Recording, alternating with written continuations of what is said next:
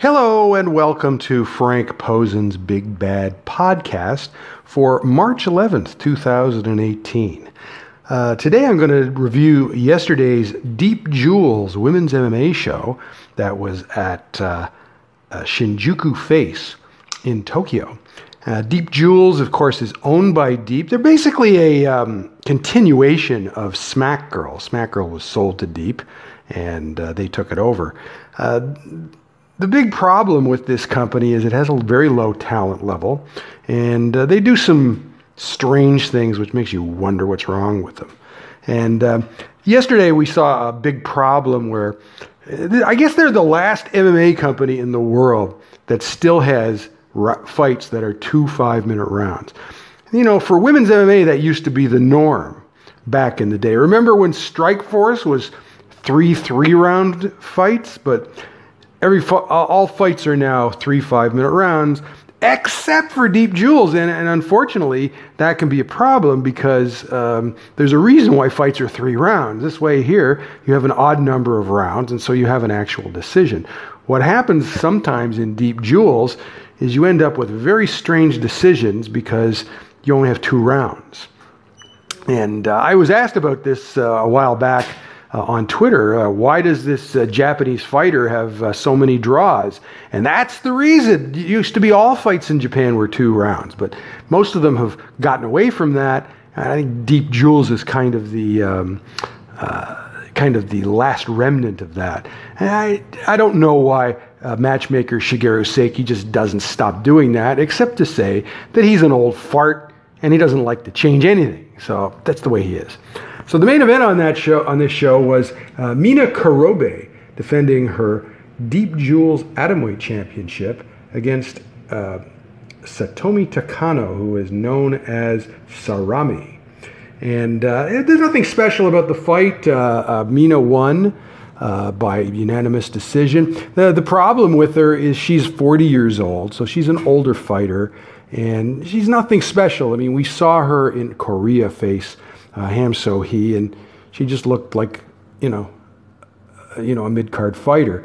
So she's really not a main event fighter. Now, after the fight, she called out Rizin owner Sakakibara for not booking her on a Rizin show. And she says, is it because I'm 40 years old and I don't have big boobs? Anyway, he said he would book her on a show, so I guess that's going to happen. The co-main event on this show was King Rina finishing Korean fighter So Young Park in 90 seconds with a Kimura. And again, Sakakibara was there, and he said that Rina would be on the May 6th Rizin show. Now, with another fight here, it came to the problem with the 2 rounds. There were a couple of fights that had problems because of the 2 rounds. One was Kana Watanabe, which is this highly touted judoka, against Yukari Nabe. And the fight was scored as... just a minute. The fight was scored as a draw, and it looked to me like there may have been some controversy about that. It looks like Kana actually won the fight, and for some reason 2 of the judges scored it 19-19. I don't know if it was that close or what happened, but this is the problem you run into when you have a 2-round fight. You end up with a lot of draws. And so that was the problem. You had one judge score at 20-18 for Kana, and the other 2 judges scored at 19-19. And again, you can avoid this very easily. You just don't have 2-round fights. You have 3-round fights. Otherwise, why even bother? All right. So the same thing happened in a fight here with masked woman idol Nanaka Kawamura against Mizuki Furuz. Again, this is a 2-round fight, and what basically happened is Furuz won the 2nd round quite easily, but there was some doubt about the 1st round, I guess, and I guess they wanted to avoid a draw. Okay, so what they did is one judge scored it a draw at 19-19, and then the other 2 scored it at 20-18 for Furuz, and she won the fight. When in fact, you could have had it tied at 1 round apiece, and the third round would have decided it.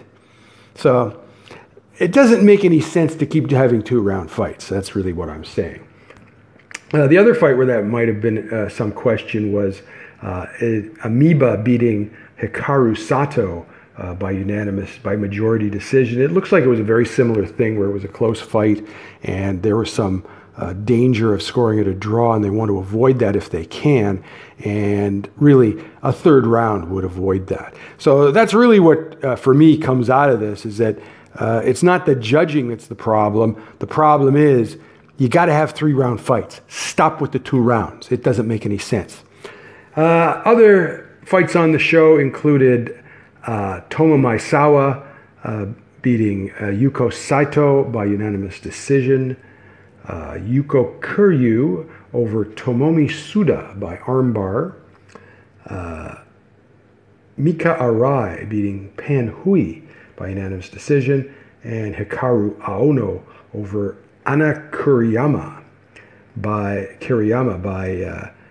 unanimous decision. Hikaru almost got a finish there, but not quite. So that was yesterday's Deep Jewel show. A couple of other items I want to talk about.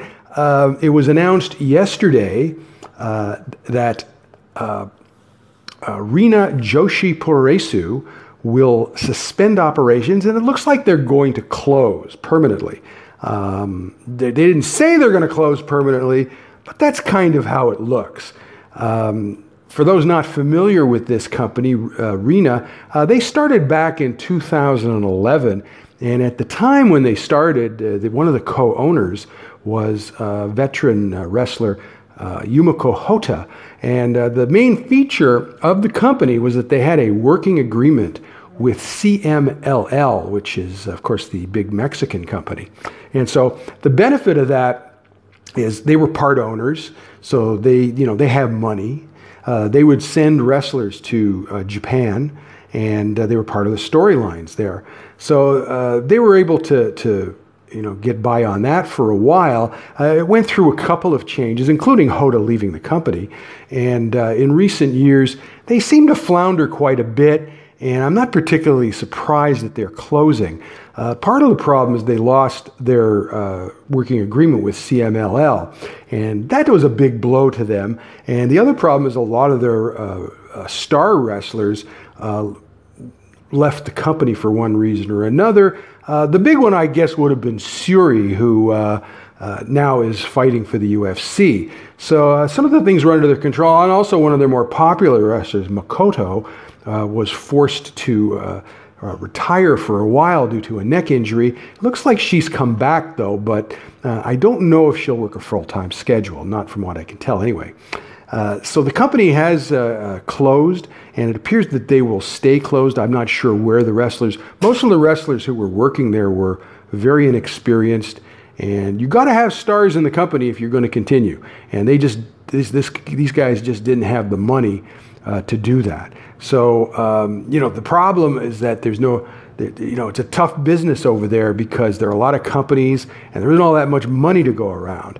And so some of them should probably close, but they don't.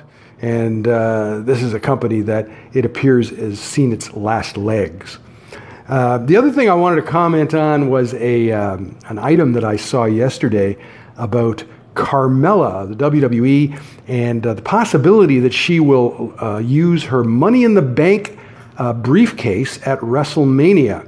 So as we've talked about before here on my blog and also here on the podcast, it appears that after tonight's Fastlane show that Asuka will choose to face Charlotte Flair at WrestleMania.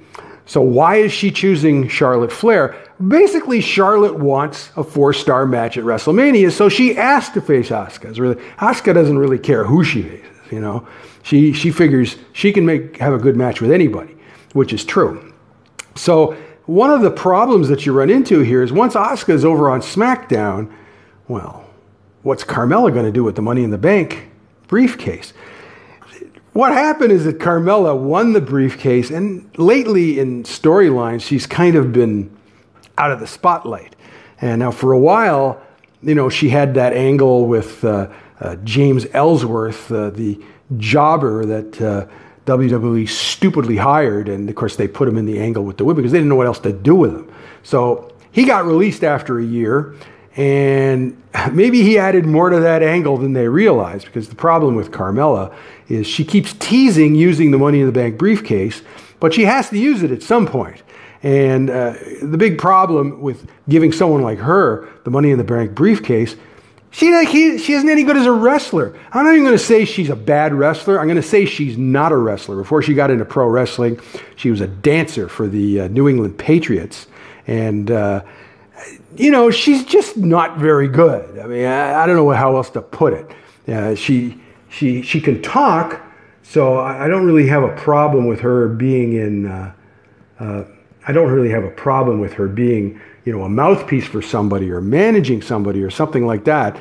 But she's just not a very good wrestler. And so she's kind of gone by the wayside. So the question is, what is she going to do with the Money in the Bank briefcase? So apparently they're talking to her about cashing it in at WrestleMania and then losing to Asuka.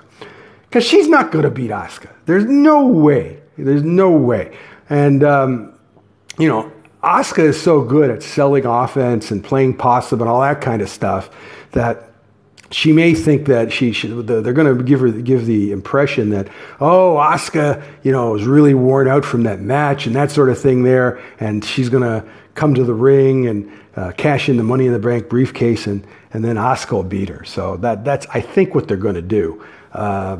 They've talked to her about it, and it said in the item that I read that she's okay with it. Listen, she's not going to beat Asuka anyway. We saw what happened when the mixed match challenge match didn't last very long. And by the way, that was the first time they had wrestled. Those two had seen each other on TV. They had wrestled at NXT on house shows, but not on TV. So that's what I understand they're going to do. Like I said, after tonight's Fastlane pay-per-view, we'll get a better idea, I think, of where Asuka is going to be. Like I said, it's pretty well known what she's going to do. It's just, when is she going to say it? Okay? So that's about it. And that's it from the Big Bad Podcast today. Don't forget to check out my blog at frankp316.blogspot.com. And don't forget that you can subscribe to this podcast on Google Play Music and also Pocket Casts. And I'll let you know if any other sources come up in that area. Have a good day, and we'll talk to you tomorrow.